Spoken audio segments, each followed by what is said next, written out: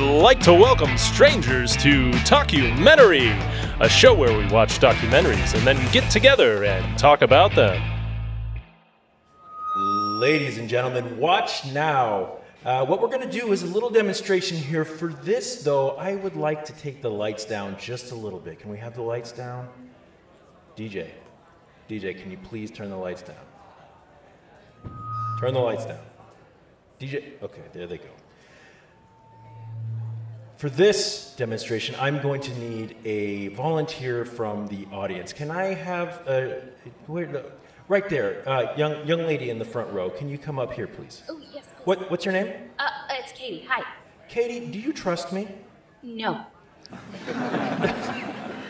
Okay, well, here, don't move from that spot. You will not get hurt if you do not move. Don't move. If you do, I might accidentally hit you with another episode of Talkumentary. All right, here we go. Ow! Oh my God! I just hit her with another episode of Talkumentary. Yeah, that was fun. That poor girl. I know. But do you trust me? No. No. I thought you were supposed to say yes. No. Do I trust me? Oh, yeah, I trust myself. Welcome, everyone, to the 32nd episode of Talkumentary. Whoa. I am your illusionist for the night, or magician, however you want to say that, the Colossal Kolaski. Allow me to introduce my lovely assistant, looking dashing as ever in his nice leotard he's got on today, Mr. Bryce Necker. Hello. Hello, Bryce. We'll be sawing you in half later, so hang out for a while. For our first trick, I'm going to need two unlikely suckers from the audience. The two in the front row. What are your names? Everyone welcome King James and Lady Katie. Hello. Hey. Welcome back to the Talkumentary Magic Show, ladies and gentlemen. Before our first demonstration here, I want to get some housekeeping out of the way. Normally, I do this at the end of the show, but just like last week, since a lot of you don't listen to the end, which you should, because you'll never know what kind of secrets we hide at the end of our shows, if you don't stick around. So I'm going to say this now, abracadabra.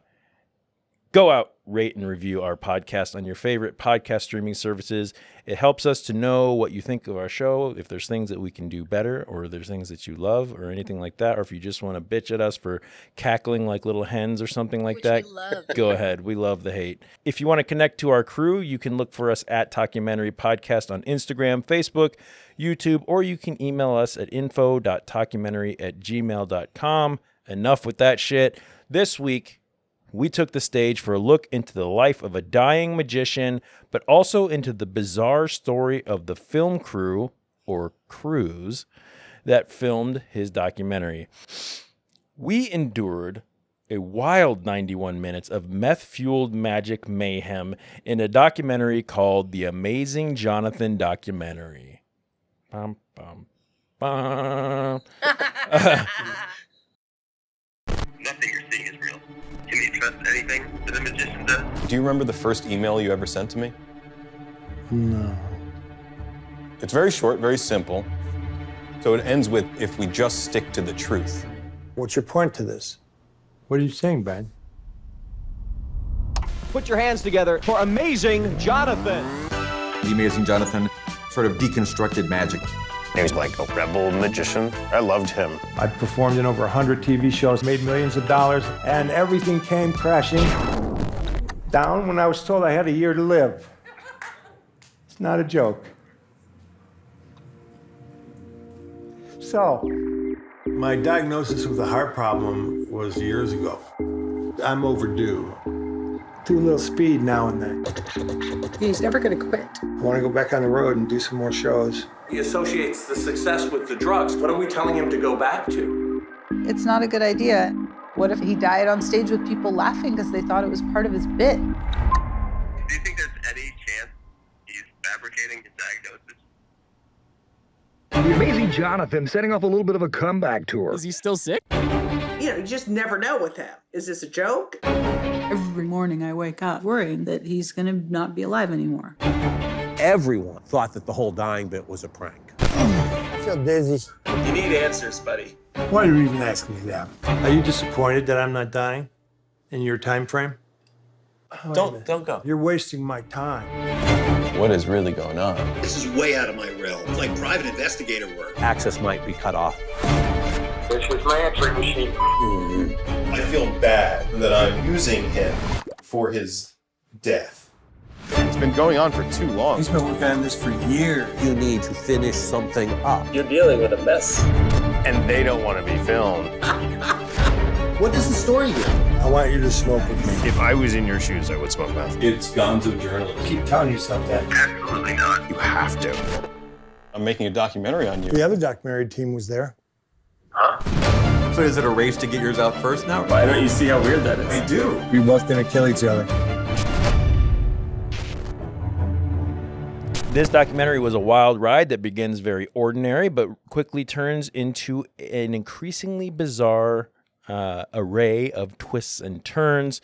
I get the feeling, if I'm reading your mental minds.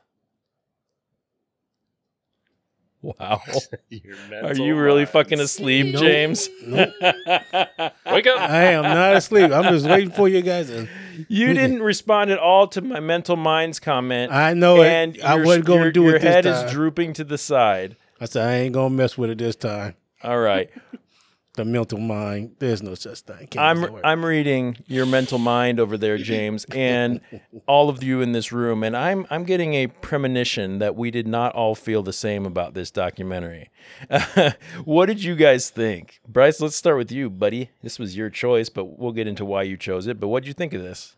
You know, it was one that I watched a while back, and it surprised me, and I really enjoyed it because it starts out, and I feel like, you know, it's an interesting enough documentary about a comic magician, and he happens to do a lot of meth. Let's watch that, you know? Sure. But there's just treasures along the way that keep you riveted with excitement. Yeah. Okay. Katie? I thought it was trash. We'll get into why you thought it was trash, but get the Overall, yes. Overall, yeah. Garbage. Bryce, I have lost some faith in you, but you can always win it back because you're very funny. It's not my fault it was there to begin with. I'll give you that. Yeah. James, man, wake up. I'm up. What'd you think? I think that it was all right. It was all right. I like it. So we had it was good, it was bad, and it was all right. It was all right. It was interesting. Yeah. In a lot of different ways. Yeah, this was definitely one unlike anything we've watched. It's not and you know, before we started recording, Katie even mentioned this, we didn't really learn anything in this one, so it's not anything you know, a lot of times, not always. I feel better after watching it. Yeah. A lot of times documentaries are, you know, you get something out of it. This I don't know if we did, but I enjoyed this. I thought it was great. This might be one of the first ones where I was actually going like, what's gonna happen? like this it wrote out like a more of, you know, you could see this being like a actual film, like made into a movie or something like that. So anyway, I thought it was pretty good. It was directed and written by Ben Berman, executive produced by, spoiler alert, Simon Chin. This film was an anonymous content, Cold Iron Pictures, and Horse production.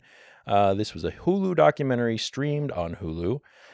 The Amazing Johnathan documentary certified fresh on Rotten Tomatoes with an 80% tomato meter with 41 reviews and an audience score of 56 with over 100 ratings. So it looks like critics and audience were at odds with each other. We had an 80% for critics and then 56% with audience. So more like Katie was the audience and James and Bryce were the critics here. So way to go, guys. Way to go. Here's a few of those reviews. Eddie Harrison of The List gave it 4 out of 5 stars. He said, timely, infuriating, and empathetic. Bergman's personable account of a film gone wrong makes for an engrossing diversion into practical magic. And then Peter Bradshaw of The Guardian, who gave 2 out of 5 stars, says, for 91 tiring minutes, director Ben Berman sort of tells us a story that is sort of interesting, but maybe not really, padding the film with selfie footage of his own chaotic production problems. So, Katie's nodding her head. For those of you watching on YouTube, you see Katie's nodding her head going, yes, Peter Bradshaw. You, sir. You got it. Anyway, we'll have a link with credit information in the showy notes. Let's get into it. A quick warning before we get into this episode. And here's something that I can't usually say. So this is our spoiler alert.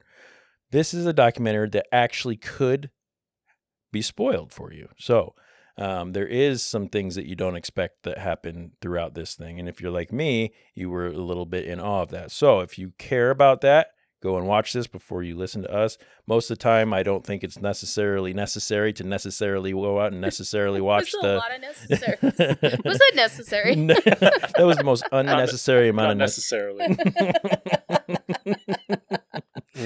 All right, so the Amazing Johnathan documentary. Why did we watch this, Bryce? It took you no time at all to name this documentary when I asked you to pick one. And you've been looking forward to this one for a while. Tell me why. It's such a funny documentary to me because this has your humor written all over it. Oh yeah. Yeah. Like honestly, big fan of the Amazing Johnathan's stand up. Yeah. Not that I've seen it before this documentary or after. Right. But the little bits we see in here, I'm just like, that's hilarious. Yeah. It's a pitcher holding a pitcher in a picture of a pitcher. Right. I'll concede that was a good point. Yeah. That was a good one. Yeah. And the you know, some of his jokes and things were, you know, can we bring the lights down? Can we bring the lights down? And then an actual light falls from the ceiling. And it's like, oh, it's too far. It's too far. You know, that sort of thing. You know, that's got Bryce Necker written all over it. Or how he'll start a joke and then have someone on stage and he's going to go with that magic illusion or whatever. And then he gets sidetracked and does like 5 other things and never gets back to the thing he pulled the guy on stage for. Yeah. And the guy's just kind of standing there like, yeah, it's an interesting thing. And there's a reason he got as famous as he did for a time. I mean, people liked that. Yeah. So how about Katie and James? Did you guys have any predictions going into this? Had you seen it before? No, this is my first time seeing it. Yeah. I didn't have any prediction going on because this is like one I just wanted to see what would happen, what's going to happen. Yeah. You know, and it was interesting. It was interesting. He did have some funny jokes on there, you know. Yeah. Especially the one where it says, "This is where the rings are together, and now they're locked." That's enough of that. And he throws the ring. Yeah, he's like, that's a good joke. But they come that way, so it made it a lot easier. It made it a lot easier. Big time saver. Yeah. So I thought that was funny. Yeah. Katie, what were your predictions going into this? I sent you the link saying the Amazing Johnathan documentary, and you thought,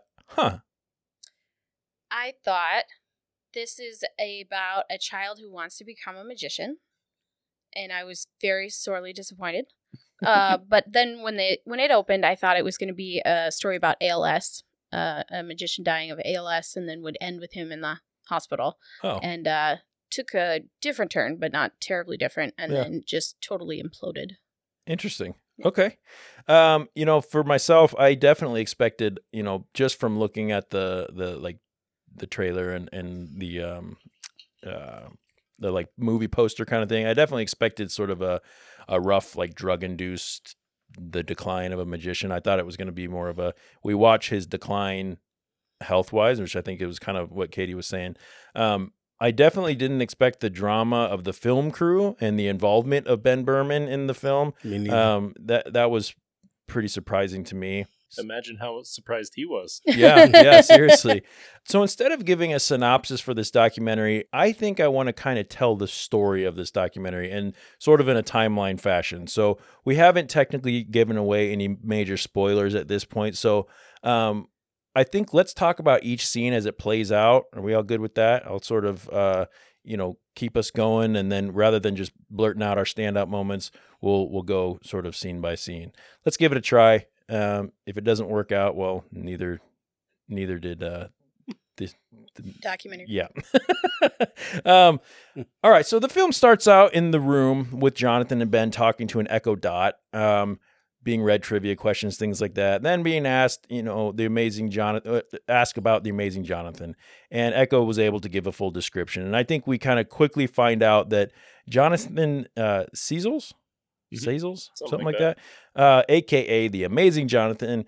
We find out he was diagnosed in 2007 from cardiomyopathy, which is a heart disease that affects the muscles and makes it harder for the heart to pump blood to the rest of his body. The diagnosis basically made, in Johnathan's own words, everything come crashing down, as he was told he only had about a year to live. What a difficult thing to find out, no matter who you are. If you're told, hey, you've got this thing and you're going to die and you probably only have a year.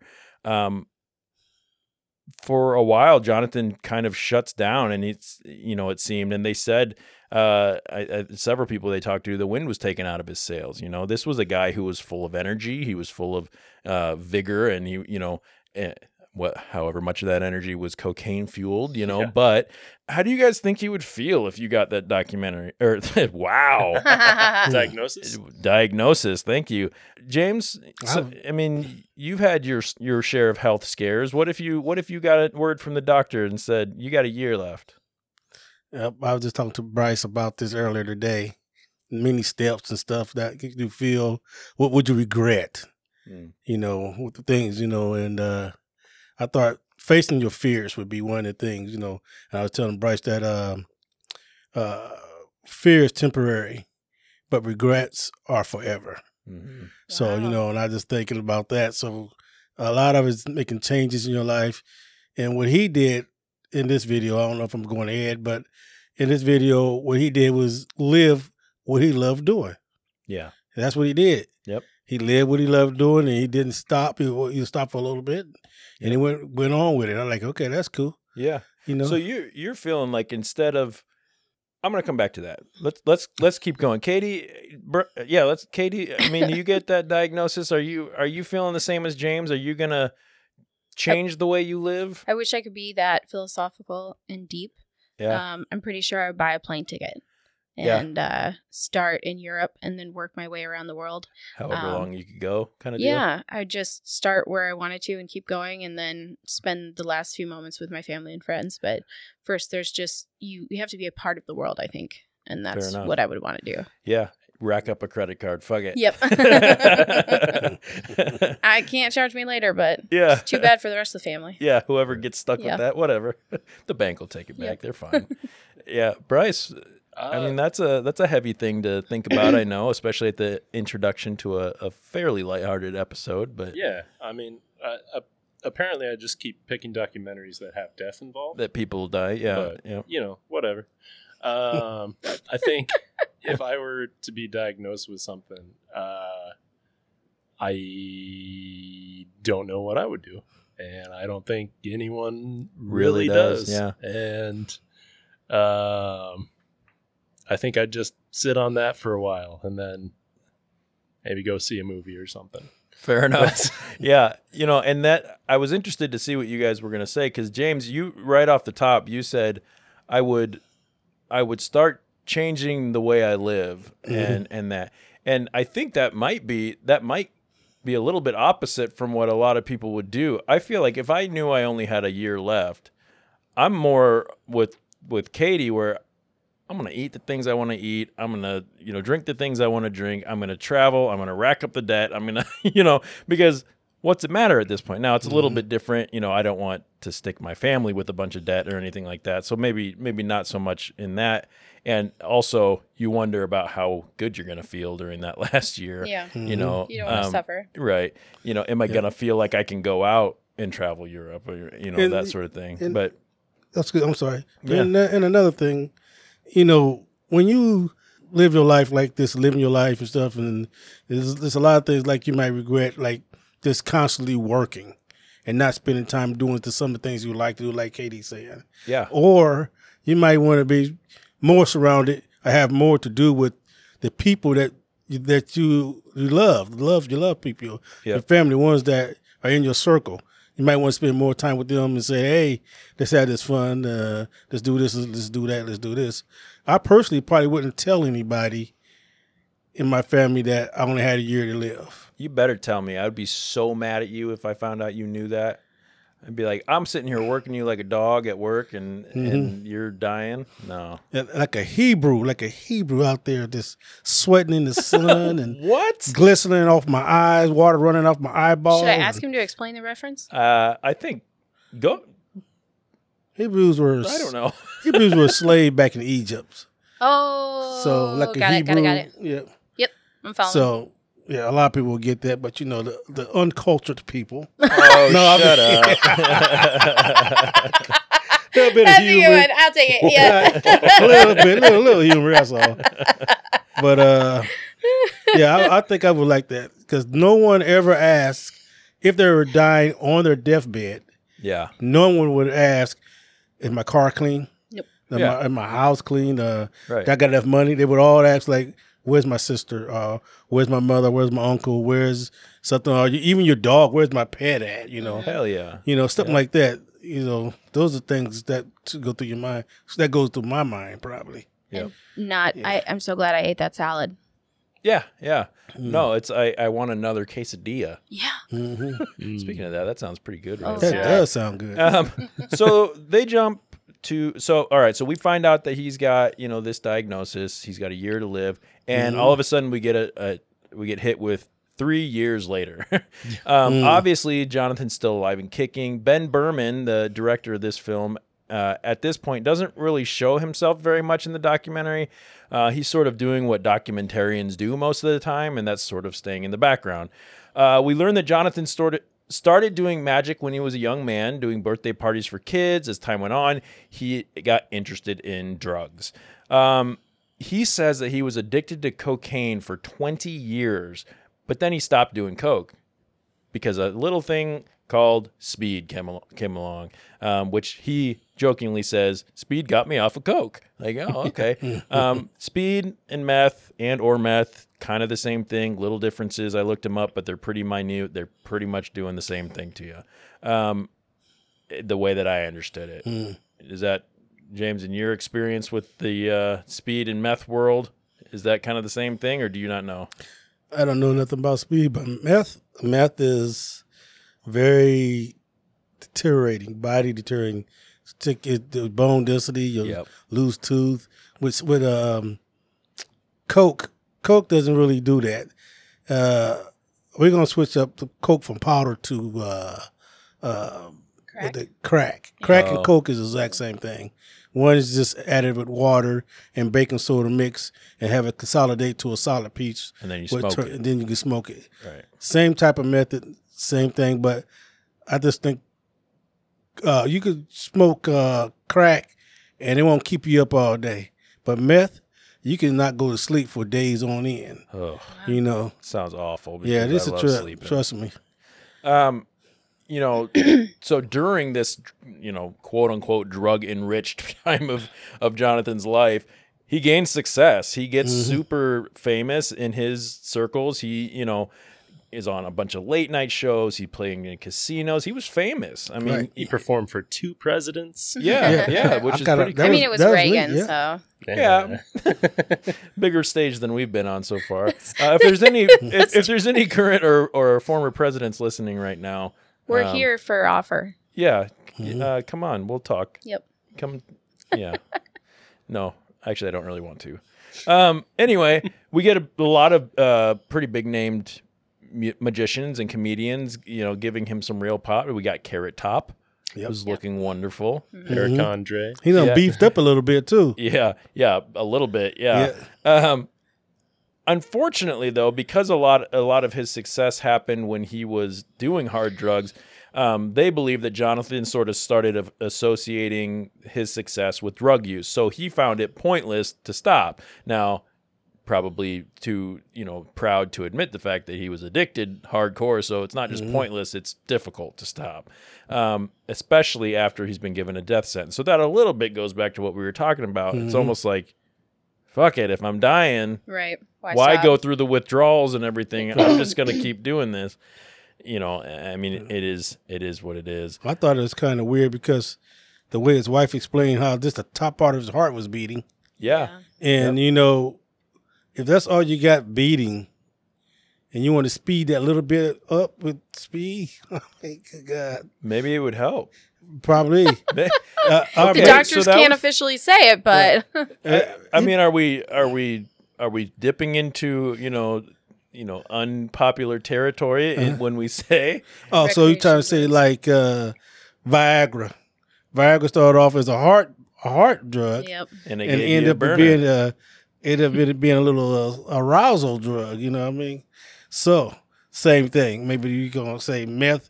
If you got a real bad heart, well, try meth. You know, I don't think that anybody would necessarily endorse that, but you're kind of going, if he was already addicted to this recreationally, you know, he lasted a long time. We'll get into that. I mean, he lasted a long time after this original diagnosis, and you got to kind of wonder. I scratch my head and go, could that have been making his heart move faster and do more? I mean, I hate to speculate that, but I think he took all his pills and did everything he had to do. Yeah. On top of that, you know. Yep. Which, by the way, him swallowing that horse pill was really tough to watch. Oh my God! I still couldn't tell if he was joking or not. Yeah, me neither. Yeah, the sweat on his forehead told me he was really trying. Yeah, but I still thought like that pill wasn't that bad. No, I've taken worse pills than that just for antibiotics and things like that. They're chalky. Yeah, it's gross. I'm not saying I like it. I just so Johnathan decides he wants to go back on stage. He starts doing shows again, a final tour of sorts. Talk to me about Johnathan's return to magic.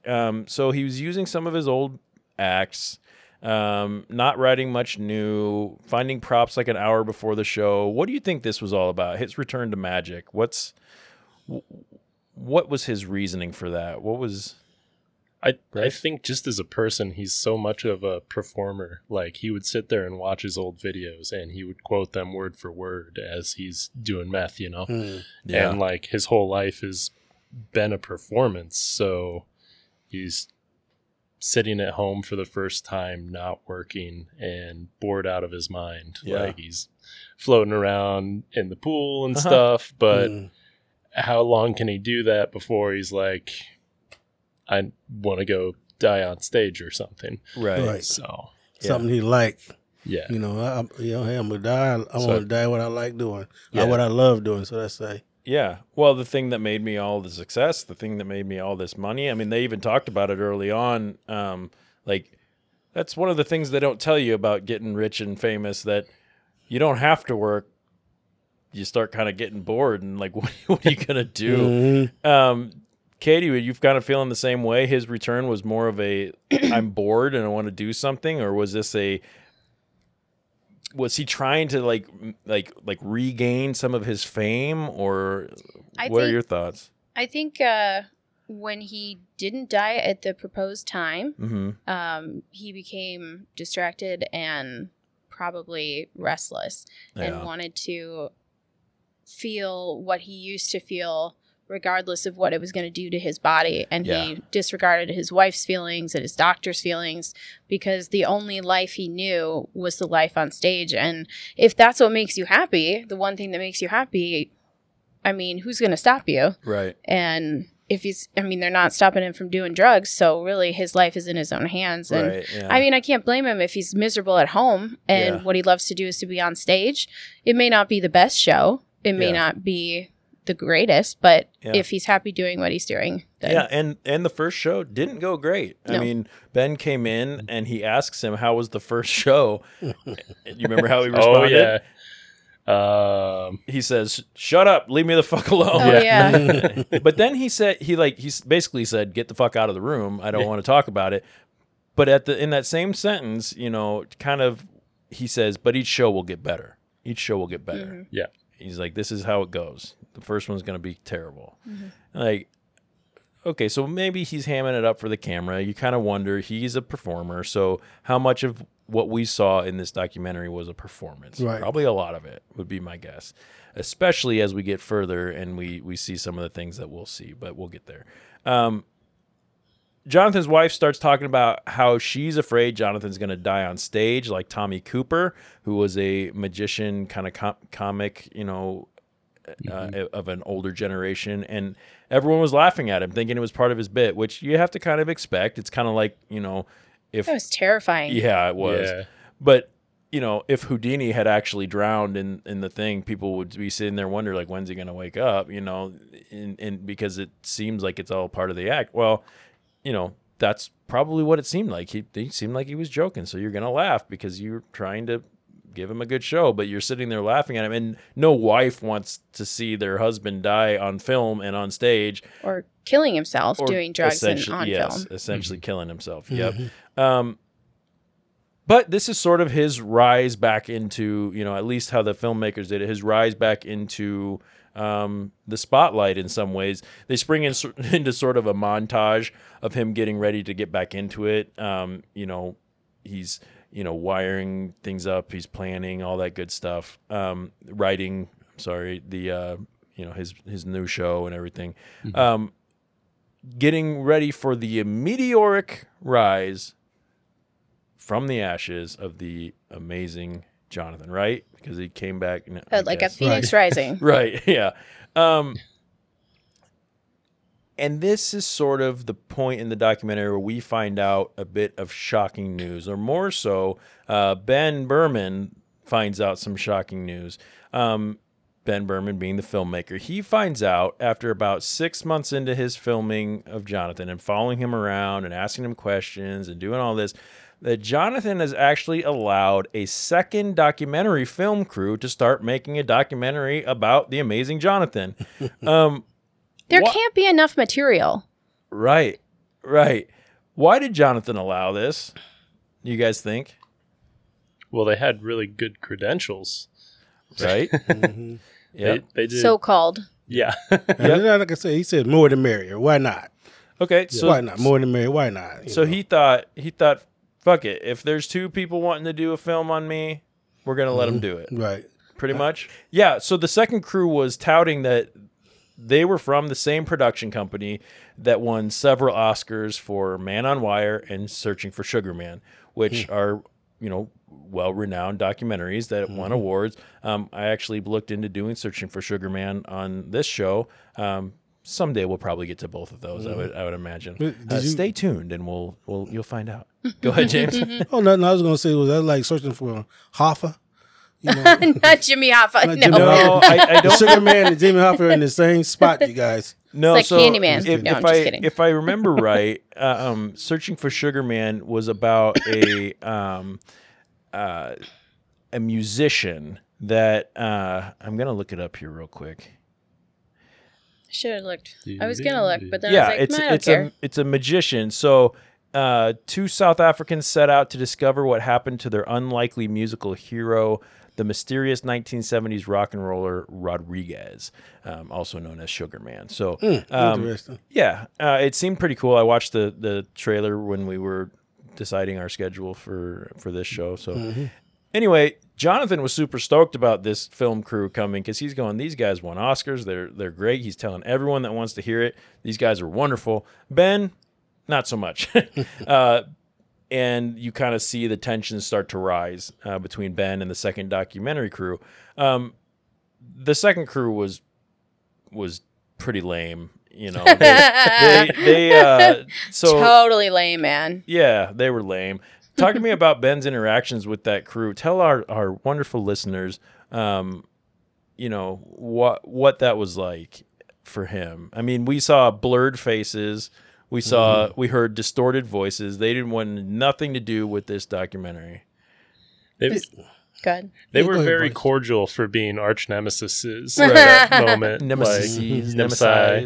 It's uncomfortable. But it's like, like Ben's friend was saying, you show up to work to your desk and there's already someone at your sitting desk. there doing the same job. Are you going to keep doing the job? Are you going to keep doing the job? Like, And it's just like it was messy. They would show up to the same like theaters, and then the other crew would take all the Lighting filming spots, points before he got there, and then like even on the bus, he's filming the other crew, and he's like, I don't really want to be in your thing, man. Yeah. Like, and Ben, he wanted to make the dueling documentarians, part of the story, at one point, because he's sitting here trying to go, how do we make this not weird? There's just not enough content. It's one magician. Right. What else are you going to do? Oh, there's another crew here. That's awfully weird. We should talk about that. The elephant in the room, for goodness sake. Exactly. Because what else are we going to talk about? We're sitting here watching this guy smoking meth, and then he'll go on stage and do the same show he's done 300 a million times. Would you guys have been as accommodating to that second crew, do you feel like? I think I would have just been following around like, what are you doing? What are you doing? Just to annoy him. Because, why are you here? Yeah. This is just so weird. Yeah, and I was here first. Yeah. But they won 2 Academy Awards. Right. Do you have it in your pocket? Is he here? Can I see Oscar? Yeah, where is that golden goodie? I don't know that I would, if I'm sitting here going, okay, if someone else started a podcast where they watch documentaries and then talk about them, and they called it like Talkumentary or something like that, and I'm going, hold on a second, like this was kind of hard. Not to say that nobody does this, but watching the same documentaries every week and following our schedule and doing the same content and everything. We'd send them poop in a bag. Right. I feel like I wouldn't be like, well, we just got to do it better. I feel like the defensive part of me would be like, nah, homie. This is our territory. This is my thing. We got to Mom, make them stop. Yeah. You don't want my mom coming after you. No. My mom's listening to this, by the way. So she's a cool and sweet and nice lady. That's true. You're right. Okay, so Ben he kind of starts to become a bigger part of the story here, not as much as the background character, because once the second documentary film crew gets involved, it stops becoming as much about the amazing Johnathan and starts becoming more about the dueling documentarians about the amazing Johnathan. We begin to learn a little more about his background, his desire to film and document from an early age. He lost his mother when he was 11. He starts talking about how conflicted he was, deciding if he should continue going with the film because of this, bigwig company out there filming, and has Johnathan's bigger endorsement. I mean, Johnathan's sitting there going, well, they should be the first ones to release anything. And they're more renowned. He goes on the radio and he kind of gives Ben a hard time going, where are your Oscars? Right. Like this is going to be great. Ben's right there. So I started feeling kind of bad for Ben in some points, because I'm going, so this is, if I remember right, this is Ben's directorial debut. Like this is kind of his first thing. And, he's sitting there going, I'm being outdone, and the subject of my documentary likes them better anyway, But Ben's friend gives him a little advice that I really loved. He said, you have to finish the documentary. He's like, you have to do it. But he says, the next thing he says is meddle. Be meddlesome. Yeah. He goes, be very passive-aggressive and meddlesome. Yes. Be very positive on the outside, but inside you can be negative and troubled. Poke. Yeah, exactly. Poke them. See what's going on, So saying, what are you doing? What are you doing? Yeah. And this is sort of when, and I do like that Ben had the ear of a bunch of these comedians and magicians, because he's telling them, and their reactions were amazing. They were, yeah. You could tell he just told them that there was a second film crew, and they're all sitting there like, what? Yeah. Like, that's fucked up, dude. Like, really? Weird Al was like, what happens to your documentary? Yeah. What happens to this one? That sympathy, that empathy he had. Yeah. How do you guys feel at that point when, after we find out that he's got the second film crew? How are you guys feeling at this point in the documentary? Ridiculous. Ridiculous? Ridiculous. Okay. It's supposed to be a documentary about a guy who's a magician who's going back to doing it after he had a life-changing diagnosis.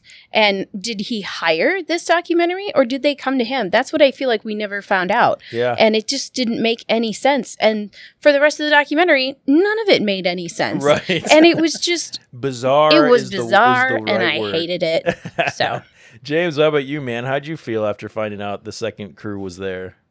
That's what mine just perked up. I guess said, "Oh, he got sickles. Let's see what's going to happen now." Yeah, that's what. So I was had you looking at. glued? I mean, it had me It glued broke too. me in like- when it did. I like, but all in all, no one really asked Jonathan that. I said, "Jonathan, what you want us to do?" Jonathan was like, "What the heck? Hey, why not?" Yeah, he kept saying, if there's two crews that want to follow me around and whatever, then let them. Let them do it. He had no loyalty. They want to fight over me. That's great. Right. Gonna battle to the death. Yeah. But in the documentary, Bryce, did he call Ben to do the documentary for him? No, I don't think I don't he think called so. anyone. I think he was just a famous comedian who was supposed to be dead and wasn't. and Yeah, all I of think them that- reached out to him. Yeah, and Yeah. Really? and when he You're right. announced the new shows, that's when the new crew Got jumped on and took over because they Yeah. wanted. He's coming back from the dead to do these shows, so Yep. That's yep. right. The I think there's something to be said about, Johnathan only has a year to live, and then after 3 years you're going, hold on, maybe we have a subject for a story, so Yeah. people's ears start to perk up a little bit. But the impression that I got was what Bryce said. I don't know that Johnathan reached out to anybody. I think people were coming to him going, "Can I tell your story? Can I follow you around for a while?" So we start to watch Jonathan's health as it seems to kind of continue to deteriorate. Maybe.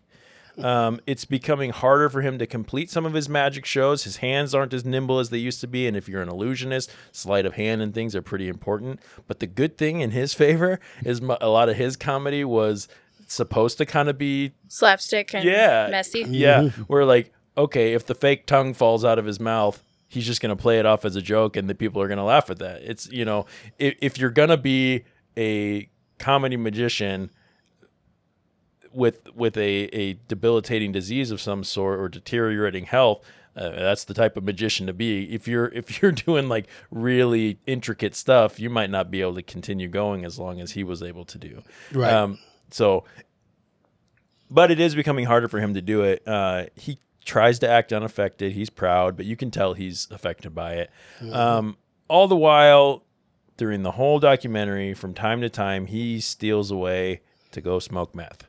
He says, I'm going to the bathroom. I'm going to the bathroom, and he grabs his little kit, and he goes to the bathroom. and then he opens the door and says, "Do you have my lighter?" Yeah. Right. And then you see his wife hand it to him, and she looks so sad. I know. Yeah. I felt bad for her. Yeah. He doesn't want his smoking meth to be on camera, and they talk about that. They can talk about it as much as they want, but they can't show it. They have to put a little black box over the meth pipe, which is like, okay, I mean, you can see what you're doing. But that was a little weird to me. I don't know what kind of legal ramifications. Yeah, I don't know what kind of legal ramifications, like Katie said. I don't know what that world is like. But anyway, Ben takes a little trip with his dad and his stepmom to a beautiful little coastal house in East Greenwich, Rhode Island, which is very close to where Andrew Milko lives. I believe he even mentions East Greenwich in our Sleepless Unrest episode. So go check out our episode on the Sleepless Unrest and see Andrew. He's also in Stoney Knows How. So that was a shameless plug to go listen to our other episodes. Even Ben's parents are questioning what the hell the purpose of him continuing this documentary are. Is Ben just wanting to make sure he's not a failure? Is that why he continues? Does he think he's justified in keeping going, or should he have just stopped there? What do you guys think? I think he wanted to make sure he wasn't exploiting him. Okay. First, Yep. I think he thought originally it was going to end with his death, And Right. when he realized he's going to keep going and he wasn't actually going to die, he didn't know how the film was going to end. And then by looking into it, he's like, oh, I'm kind of exploiting him. It's a death documentary.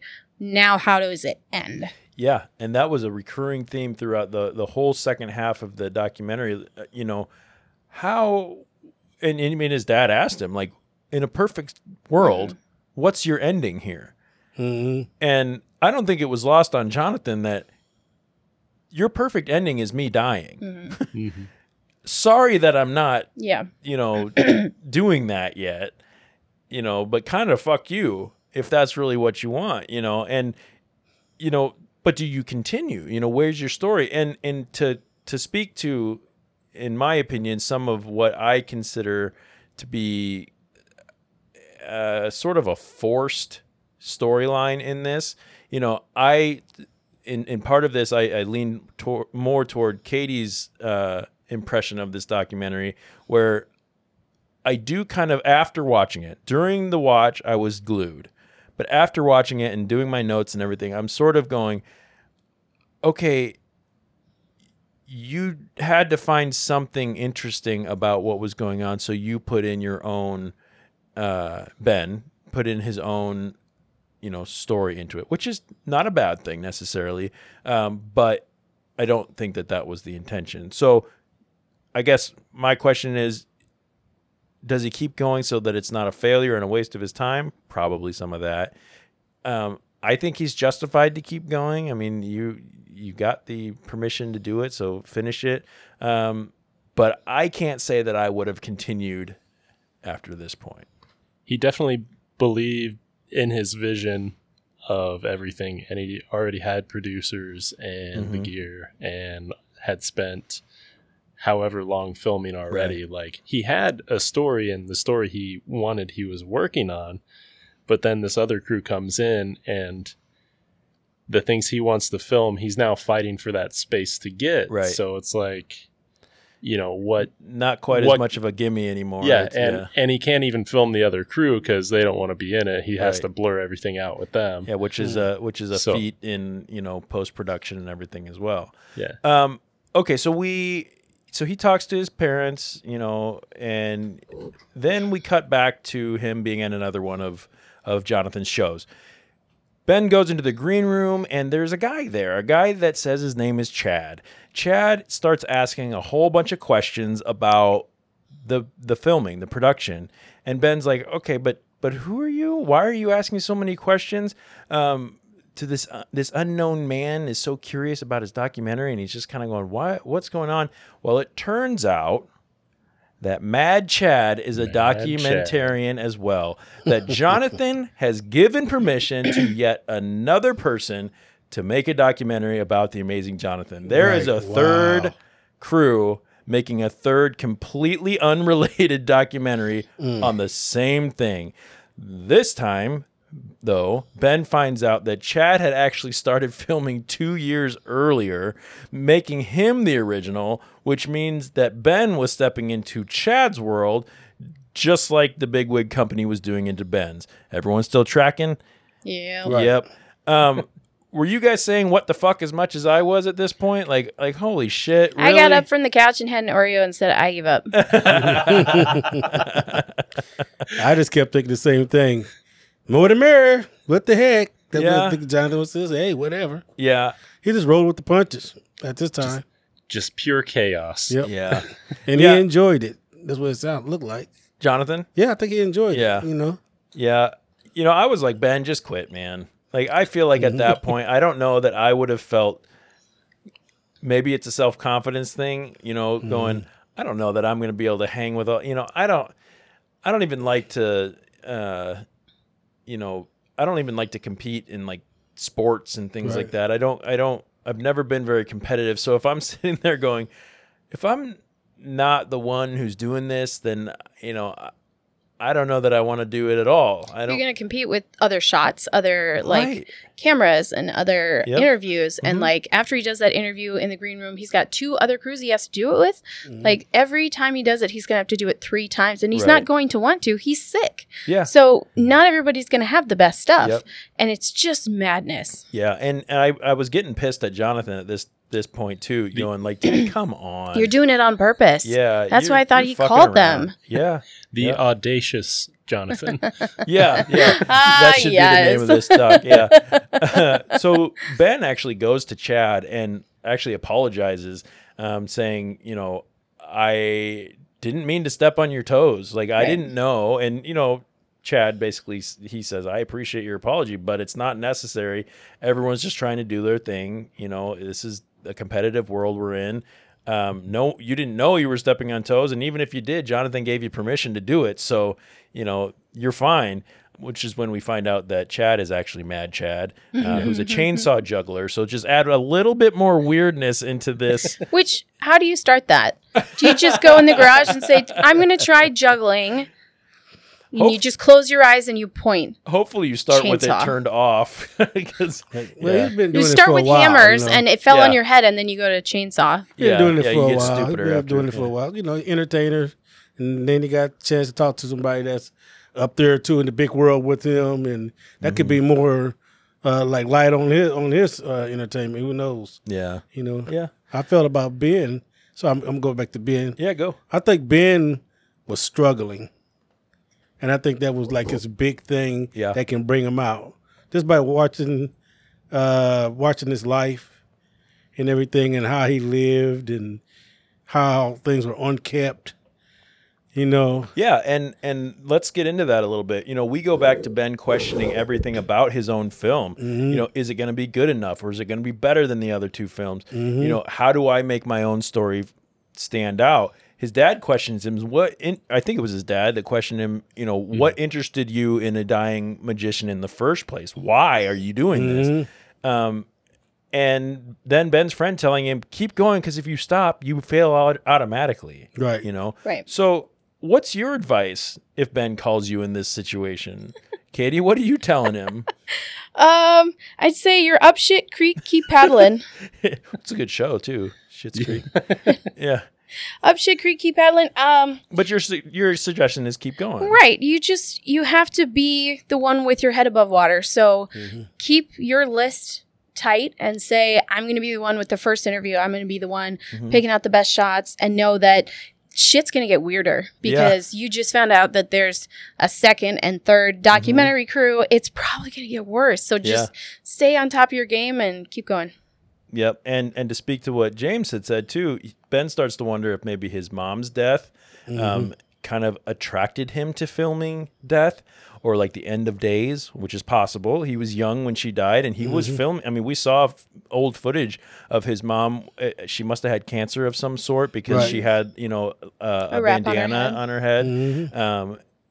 Which is, you know, maybe that was something ingrained where he felt he was doing some sort of homage, or he had some attraction toward the sort of darker feeling. A way to relieve that emptiness inside him. Then he reads a letter that she wrote to him. And this is when James was talking about, they really focused in this documentary on the fact that there was a bunch of dog poop in the yard, and the fact that the dishes were not done. And it was just some of the sort of choices that they made, which I didn't actually catch. James brought this up to us earlier today, that they focus on some of Ben's house? Yeah, some of the unkept areas, which starts to make you wonder, you know, how Ben was struggling, which I think is what you were talking about, James. Exactly. Yeah. And he reads a letter that his mother wrote to him, encouraging him never to give up his creativity, which this sort of serves as the, you know, we're at least supposed to, I think, interpret this as his little spark to keep going. So Ben goes and sort of gets on Jonathan's case. He tells him,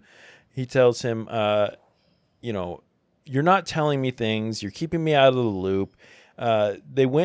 He finds out that Johnathan went to Chris Angel's Walk of Fame star unveiling. He feels Jonathan's keeping stuff from him, and he's like, hey, man, you have 3 documentaries that are being made about you, and you need to be telling us things. You're doing things like going and doing cool stuff that this could be something in our documentary. And Jonathan's like 3 documentaries. 4. You mean 4 documentaries? He says, don't forget about Nikki. And the camera zooms in. The camera zooms in on Johnathan, and he gives this little smirk like, oh, shit. Mm-hmm. I didn't tell you about Nikki, did I? Right. There, ladies and gentlemen, is a 4th documentary that had been started to be made, or at this point that Ben believed was still being made, about the amazing fucking Johnathan. He's not that interesting. No. So it turns out Nikki's documentary, though, had stopped being made. Whether she got, I think they said she got terminated or something like that. She stopped the project for undisclosed reasons. Okay. I got to wonder what that's all about. You know, she didn't want to be on camera. She didn't want her, you know, anything to be used, but she was willing to give Ben all the footage she got. She basically said, I don't want this anymore. You can have it.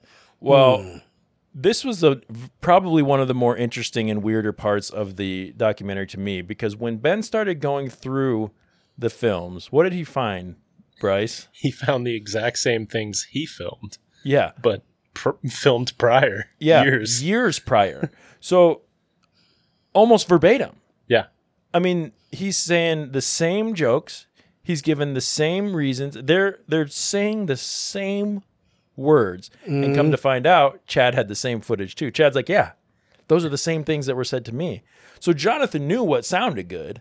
Johnathan knew he was trying to sell it to all the buyers. This is my story. 4 specific buyers. 4 buyers, right. And they're all going to end up with the exact same documentary. So, you know, to Ben's credit, at least he tried to come up with a way to make this, you know, interesting. Yeah, his. He tried to investigate what was happening, or he put all the pieces together. Yeah. Then okay, so that's the biggest, you know, the thing, the big twist about this film was there's 4 different documentary crews that had been working with Johnathan, and none of them knew about each other, except for maybe the big wig guys. They knew and didn't care. Right. Then we get into a part that I don't want to spend a ton of time on, because I feel like this was the dumbest part of the film. I feel like it was something that was done to just grab some attention. I feel like it wasn't something that needed to be there. It was stupid. Ben starts watching footage of himself and Johnathan, as a documentarian would do, right? He's reliving stuff. When Johnathan tells him he doesn't want to be filmed smoking meth, Johnathan says, Ben, I want you to smoke with me on camera. And Ben's like, what? He said, if you're going to be on there with me doing that, then you can show it if you show yourself too. Basically saying, the only way I don't want you, because Ben's basically asking him, why wouldn't you want me to show you doing that if you're going to talk about it anyway? And he's like, well, you do it with me then and tell me you want to be on film. So Ben contemplates doing this. He reaches out to his friends and asks other comedians and stuff, even reaches out to a lawyer. They all pretty much give different answers, but mostly this is stupid, don't do it. Some of the comedians are like, you know, well, that's commitment. I don't know if I would do that. And then, of course, Eric Andre. It's like, absolutely, yeah, you need to do this. it. Yeah, but that's just on brand for Eric Andre. Yeah. And just to me, you know, if this was the entirety of the documentary, this like 10-minute stretch of this piece, I would have thought this was the worst thing, the stupidest thing ever made. And it seemed like such a big stretch. Like, it almost felt like contrived drama. Like, I want to smoke with you. And he's like, no, you fucking don't. Like, I'm not going to be. It's almost like he didn't even remember the conversation. Well, he didn't. And he had to bring in and show him the recording because he didn't remember things he'd said. Right. It's just pointless. And I think a lot of that too was because he didn't think that he would ever actually do it. Yeah, he didn't really want him to actually do it. Yeah. Right. Who would take you up on that? Right. And the fact that he found that and said, I'm going to go do it so that, and at least it's implied that he does it. So he goes there. He, you know, Johnathan's not going to fight him too hard. He's like, all right, if you want to do this, you know, like I don't. Any typical drug user. Right. Because at first he's like, I don't want to be the reason to get you hooked on this. But then he's like, but if you want to do it, I'm not going to be the one. And he loads up the pipe for him or whatever. And it just felt like a stupid stunt. They paused the screen right before Ben did it, they put the little black box over it, and they imply that he did it. Now, do we think that he actually did it? I don't know. I don't know neither. He definitely did. He definitely did it. Because he was in his mouth. yeah, it was in his mouth. It was lit. Absolutely did it. And then they played the recording of the voicemail of the law office calling him back. Yeah. Saying you should put a black box if you're Yep. going to do it. Yeah. So it was kind of the And same. he wants it to be different than everybody else's. He's Right. willing to go above and beyond. I think he totally did it. He's so desperate Yeah. for that competitive Yeah, edge that's he's like I said, it goes back to how he was living. I mean, Oh, you how think you live and his house and his backyard? Upkeep. He's trying to make this into something. Yeah. And It neither just- one of the people that did a documentary would do that. No. But the You thing know. is they never, through the remainder of the document, they never talked about it again. It didn't give him any exclusive Nothing.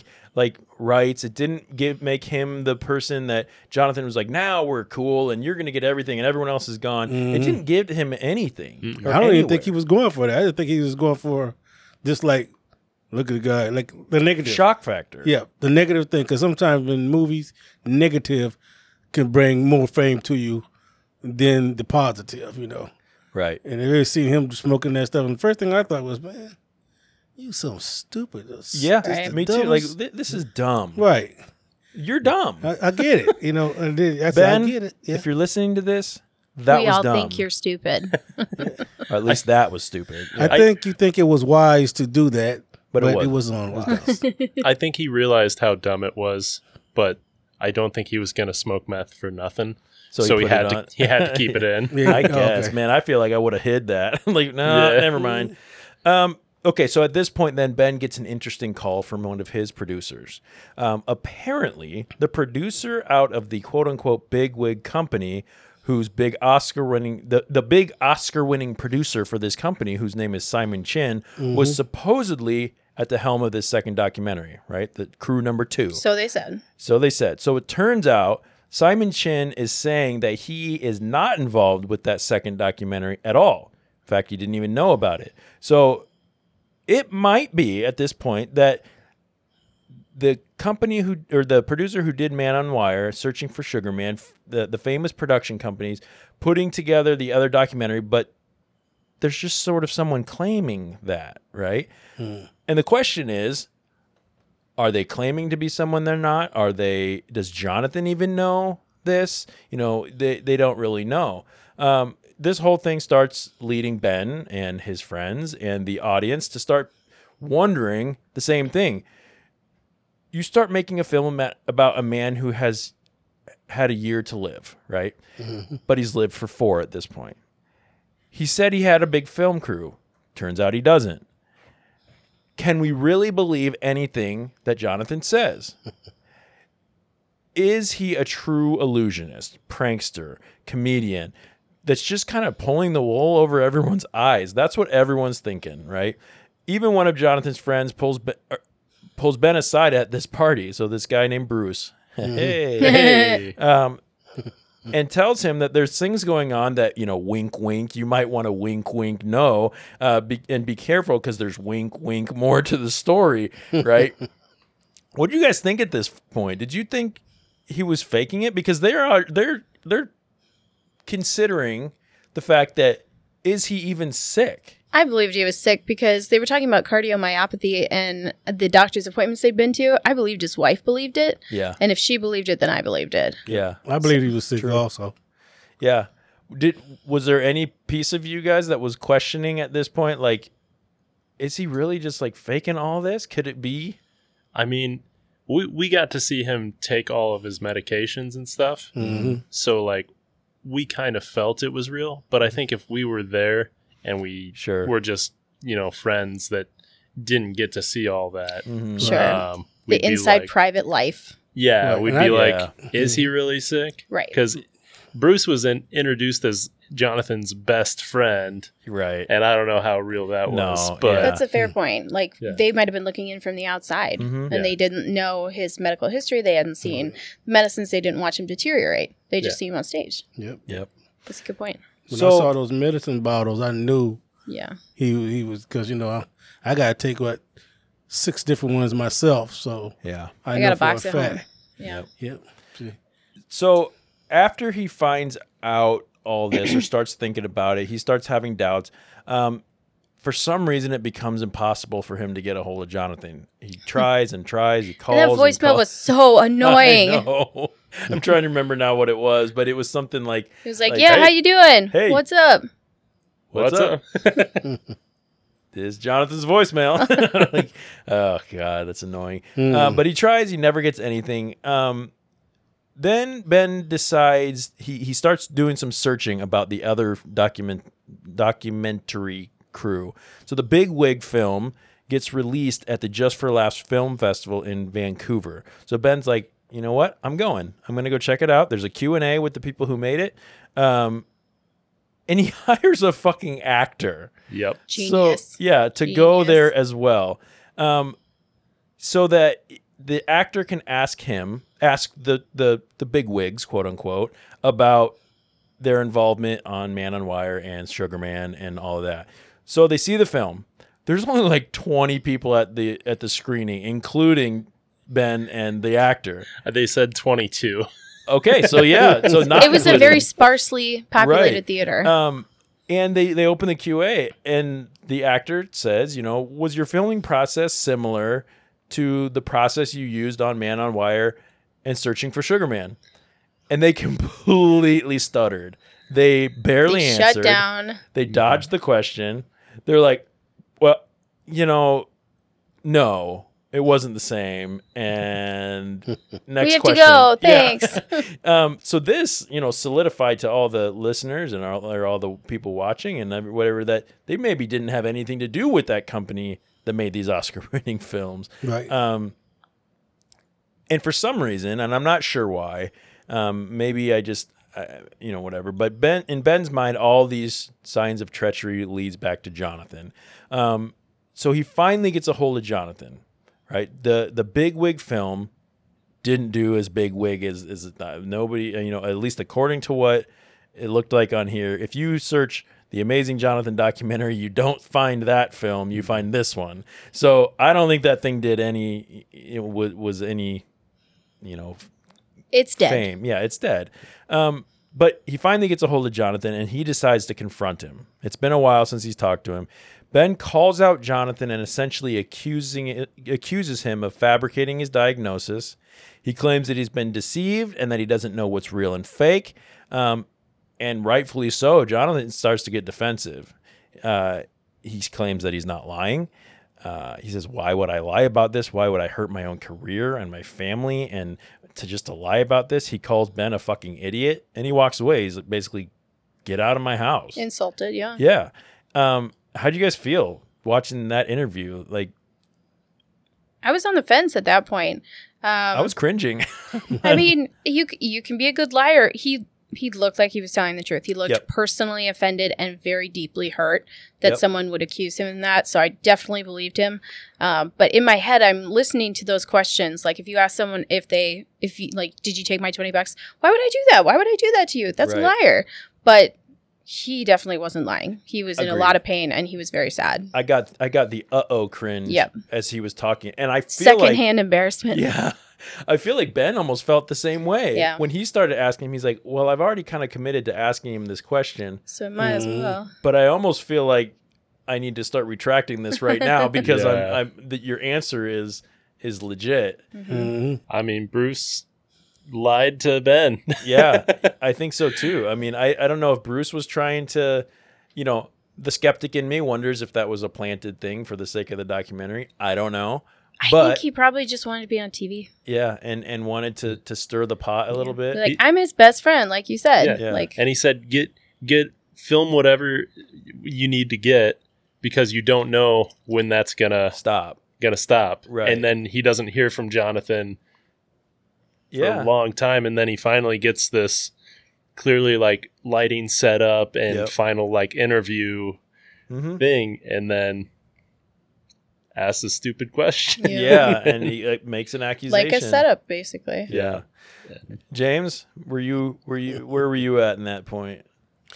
Well, I just had a little laugh. That's all I had on that one because you could tell that to me, Ben didn't really he felt in his mind that he didn't know what to think. So many different things coming out of him, so many different people saying things. So he had to find out for himself. Yeah. But then when he came and talked to him, you can see the recognition that, well, I shouldn't say that. Because he even asked him, come back, but softly and all that stuff. Yeah.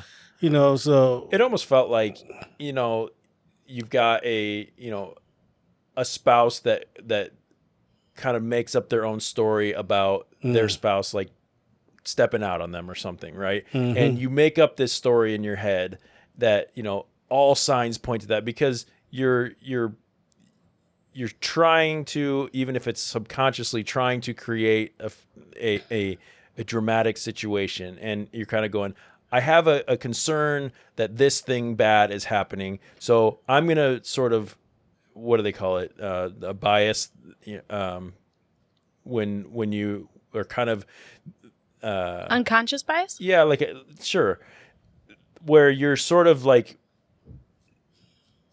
there's a word, prejudice, or like when you're trying to, you almost see the signs that point. When you look for things that are wrong. Yeah, and it sort of it makes its own story. So you make your own story in your mind about what's going on, and then when confirmation bias. Confirmation bias. Thank you so much, Katie. Yep, took me a minute. Yep, me too. Obviously, and you're looking for those reasons, and then they seem to show themselves. But if you were to step back, zoom out a little bit, they might not look as clear cut. And I feel like, Ben talking to Johnathan was sort of like confronting his quote unquote spouse, in the scenario where it's like, oh, no, I'm the one being dumb here. Like, yeah, Johnathan might not have made all the right decisions and, getting all this drama, stirred up and everything, but you're not doing what I accused you of doing, and now I look like the jackass. So anyway, in a last-ditch effort to try to make something of his film after Johnathan told him off and is pissed at him, Ben flies to London. He goes to London to recruit an executive producer. Right. Late in the game, he decides to go talk to the man himself, Simon Chin, who was responsible for Man on Wire, Searching for Sugar Man, the two documentaries that are talked about more in this documentary than anything else. That Johnathan told everyone he was a part of. Yep. And Ben explains everything to Chin, and he's, the other guy's claiming his involvement with the movie, which, Chin still denies. He tells Simon that he's convinced that Johnathan is actually sick now. He says, I believe he's actually sick. Then, plain and simple, in a stroke of, some brass balls, he asks the big executive, the Oscar-winning, producer, would you be interested in producing my film? This would mean that Johnathan wasn't lying, or even unintentionally lying, when he said that he was going to have Simon Chin on his, working on his film. And we're left with sort of a cliffhanger. Simon doesn't look real excited about it at that point. He's kind of looking, but again, I wonder how staged that was to try to raise some, but he asked he him. Produced it after all, so he did. Did he put that in there? Did he create that? Right. Now? Right. I think he got his natural reaction. I think he definitely had to, do his research after that, but he definitely was like, I'd think about it.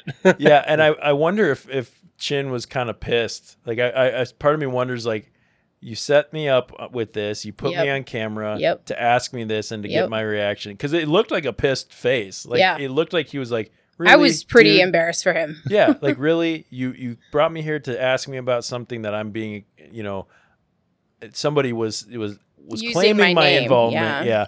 And now you're going to ask me to do it? But whatever happened behind the scenes, with a snap, Ben's back in Detroit. We're left with a cliffhanger. Mm-hmm. He meets up with Johnathan at a retirement community where they're celebrating Jonathan's mother's 90th birthday. Jonathan's in his mobility scooter thing, and Ben pulls Johnathan aside. And to Jonathan's credit, he's pretty open to Ben. He's like, "Yeah, we'll go talk. That's cool." he says, I owe you a few apologies. He apologizes for leaning too far into the death side of Jonathan's story, essentially saying, yep, I was waiting for you to die. And that feels like exploitation, like Katie was saying earlier. That would have been the perfect ending, but I realize that that's not right. And he also apologizes for questioning the validity of his illness. And Johnathan has a great response to that. He says, Ben, I question the validity of my illness. I'm sitting here thinking I have a year left to live. I don't blame you for questioning that, but you got to understand before you accuse me of that, you know, how that's going to make me feel, because I'm sitting here wondering when I'm going to die. My clock's run out. Yeah. You know? But this is the point where it is revealed that Ben was able to get Simon Chin to join them as an executive producer, and Johnathan is happy. Yep. The first person he tells is his mom, which is pretty cool. Yeah. He then proceeds to brag about it to every single person at the party. Everyone's proud of Johnathan. It seems like the audience is proud of Ben at this point, and that's the end of the film. I mean, the final scenes of the film are Ben pushing Johnathan through the streets on a wheelchair. We get an audio phone call of Simon Chin saying, okay, I got some information for you. Apparently there was a person from the big fake bigwig, film crew that had asked somebody from Simon's company, can we borrow some filming equipment? And they said yes. So in a roundabout way, his company was involved. And so somebody said somebody, like, we're associated with it. And then the rumor just, like, exploded all over itself. And right. And that's so annoying. And they hammed it up. And it's almost like, when they got called at their film debut on it, they're like, I didn't know anyone was really listening to that. But, like, yeah, the guy who... When you shout it, people are listening. I think when their subjects started to brag about it so much... Yeah. And that was their... hook to get all this access and be kind of like the prime crew getting all the best spots and everything. Like, they weren't gonna say, no, we don't have that. Right. Well, when you have Simon Chin, who has no problem having his face on camera, when you've got Mad Chad, who has no problem having his face on camera, but your crew, you're hiding something. If you're wanting to be hidden, if you're denying all the filming, access, yeah. So that's the end. That's it. It should be noted, after this film was released on February 22nd of 2022 at the age of 63, which is almost 15 years past his life expectancy, Johnathan Seasels died in his sleep of heart failure at his home in Las Vegas. A memorial service was held for the amazing Johnathan, where he was humorously eulogized by Penny Wiggins, also known as Psychic Tanya, Mac King, Butthole the Clown, Billy the Mime, Chris Angel, Tapeface, and Harrison Greenbaum. So rest in peace, amazing Johnathan. Well done living your life longer. I wish you had done it a little healthier, but good for you for doing what you love doing. I think it should also be noted that despite Simon Chin's involvement in this film, this documentary did not win any Oscars. It did get some nominations at like Sundance and Cinema Eye and things like that, but no Oscars, no nominations, nothing like that. So anyway, that's it. How did you feel after watching? I've been asking you guys about your feelings a lot today, but yeah. Bryce? I felt relieved. I felt it was a good ending. Because with all the distress and all the pain that Ben went through, he finally wrapped up his story. Not how he planned, but he got it done at whatever cost. Yeah. Whether it was smoking meth or, here's a better idea, flying to London and getting a big-name executive producer. Yeah, that's better. Yeah, that's probably choice. the better choice. Yeah. If you have to choose between the two, go to London. One's easier. Yeah. The other's is healthier. Yeah. I'll let you decide which is which. Yeah. Katie. I brushed my teeth after. because I couldn't stop feeling it, and then I took a nap because I felt that was a better use of my time. But yeah, wow. He'll thank you for that. James, feelings. Tell me about your feelings. Well, I didn't brush my teeth, so I know I can smell you from over here. I can smell me from over here too. Oh, well, yeah. Is that why that microphone's labeled James only? Yeah, yeah. James's beard only. Yep. This stuff is starting to melt off of this. No, I'm just kidding. Gross. No, at the end of the video, I thought, okay. I thought, yeah, that's cool. I mean, Ben and Johnathan were just friends. Buddies. The film, they got closer during the film, and I think it really didn't matter anymore. Ben pushing him in the wheelchair, Buddy cop. Almost like driving Miss Daisy. Yeah. Hey. Yeah. Push me over here to the bathroom right quick. You got a light on you, Ben? Yeah. Just every day. I felt good for Ben and Johnathan for the most part. The story was a wild ride. I felt happy for them overall. I felt sad for Johnathan, but mostly because of his drug addiction. I think it was a pretty well-made documentary for what they had. They sold the drama. They succeeded in keeping me invested. Apparently not everybody, but it sort of did feel like they really had to put a lot of things together in order to make this a good documentary, though. And I wonder how much of that was executive producer Simon Chin going, okay, show me what you got, and now we have to make this some interesting magic somehow. Right. Yeah. Use my money to make it better. Didn't it seem like, I was telling Bryce this earlier, we watch a lot of documentaries, we talk about a lot of them, but some of the documentaries like this one seem like it's I want to relabel it reality documentaries. That's what I felt like it's like a reality show, but a documentary at the same time, Yeah. But that's a really good point. Yeah. Yep. So It's a lot of drama in this one. a lot of drama. Yeah, and I feel like, though, without Ben's addition of his own shit in this, I don't know that this would have been a very compelling documentary. I mean, it could have been if it had been made well, but I don't know. It's hard to know. The first 5 minutes was good. You get the Amazing Johnathan documentary, and then you get The a different Johnathan one. and Ben. The amazing clusterfuck of whatever. Also, can we talk about the opening scene where they're talking to the Echo or whatever, and then Ben asks, "What's the best Amazing Johnathan documentary?" And it replies, "The jury's still out on that one." Oh, that's funny. Like, that's foreshadowing. Yeah. I wonder if I ask Siri what the... Oh my gosh. Okay, so finally we've come to the time in our show where we need to rate this documentary with an official documentary rating. Each crew member scores the documentary on a scale of 1 to 10 items, with 1 being as bad as pulling a nail through a fake tongue, and 10 being as great as drinking Windex, so you will keep your clothes on and not streak. That was such a good joke. I know.